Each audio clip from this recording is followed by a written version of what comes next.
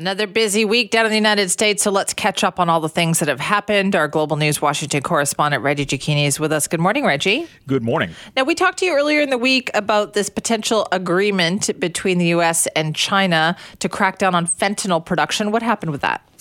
So there was an agreement that was put in place. It kind of was one of the many promises and agreements that were made between the United States and China to kind of reintroduce a friendliness between the two nations. And what China says that it's going to do is limit the manufacturing and export of ingredients that go into fentanyl, therefore kind of making it more difficult to get out of China and into Mexico and into the hands of kind of, drug dealers and cartels. Whether or not this is going to actually happen, we have to wait and see.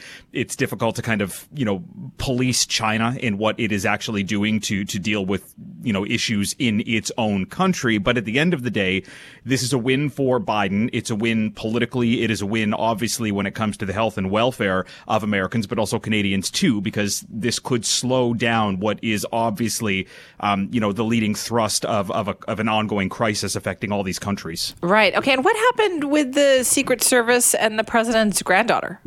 So look, this is part and parcel of a much bigger problem, not only here in Washington, D.C., but really around the United States. What happened was the Secret Service, who were protecting Joe Biden's granddaughter in Georgetown, which is a more affluent area of the district. They opened fire on a trio of people who were trying to break into an unmarked Secret Service car. Those people took off. Nobody was hurt. But again, it fits into a pattern here. In the district, there have been 750 carjackings since January 1st. There have been 6,000 vehicles stolen since January 1st. And just last week, there was an armed federal security guard who was victim of a carjacking and actually fired his weapon and killed a juvenile. So Secret Service obviously is now taking part in this investigation. The president's granddaughter wasn't hurt.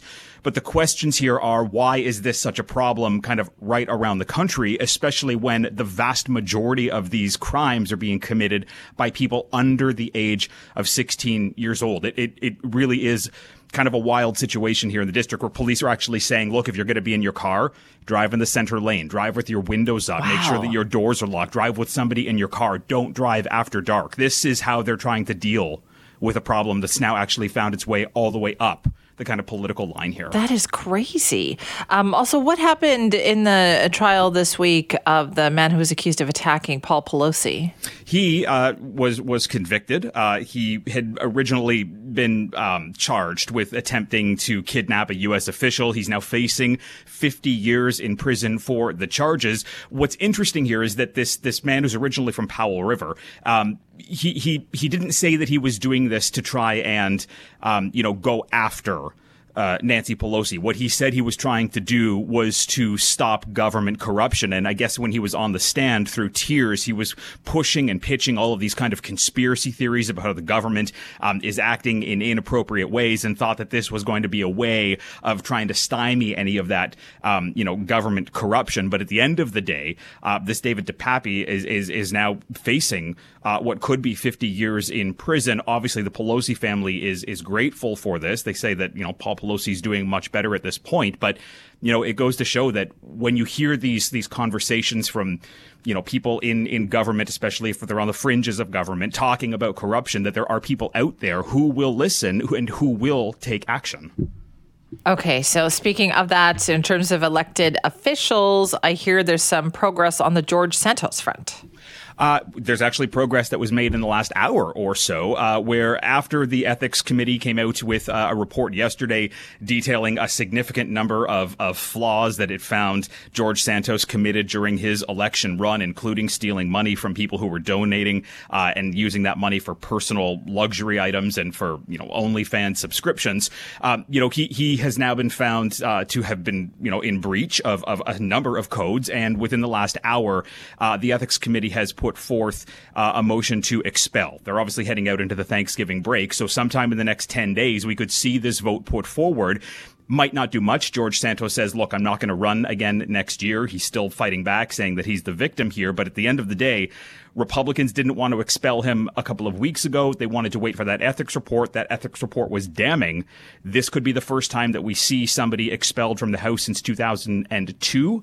and the first time it's a Republican that will be expelled. It's interesting that he came out this week and said, I'm not going to run again next year. Probably because he's now not only does he have a growing number of people turning on him, he has the New York Republican delegation turning on him as well. And this makes it more difficult because if Republicans start backing him, there's a lot of Biden-carried districts that have a Republican representative in New York. This could provide a win for Democrats if he were to stay in the race and then lead to a bunch of infighting here. This could potentially be beneficial for Democrats.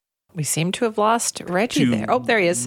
It may speak to what he's trying to say, but at the end of the day here, he didn't cooperate, and I think that also is speaking a little bit loudly here. All right, we lost you there for a second. Okay, one more thing I have to ask you about is that we'll talk about Donald Trump being on the campaign trail and some of the language that he used this week. Like, boy, it had people going, what is happening? Yeah, I mean, look, the language he used had people saying, look, this is the language that Hitler used to use. This is the language that Mussolini used to use. And it's not uncommon to hear Donald Trump use words that are inappropriate or face kind of criticisms.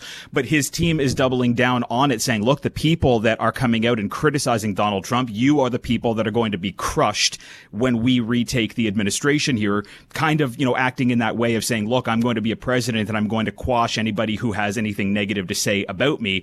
The kind of things that we just heard Joe Biden talk about what takes place under, a presidency like Xi Jinping. What this does, though, Simi, is it expands on another issue that's kind of been bubbling up in the news, is that Donald Trump has a team that's working to put together a bit of a shadow government here. So when he comes into power, the plan is to replace a whole bunch of bureaucrats with Trump loyalists to avoid being in the situation that he was in last time around, where adults in the room wanted to take control. If he's got loyalists around him, it makes it much easier to shut down people who are... And I think we lost Reggie again. What a Trump administration could look like. Okay, so that happened again. Sorry. I was just thinking as you were saying that, though. So essentially he wants his potential 4 years to be more like what his last 2 months in office were like.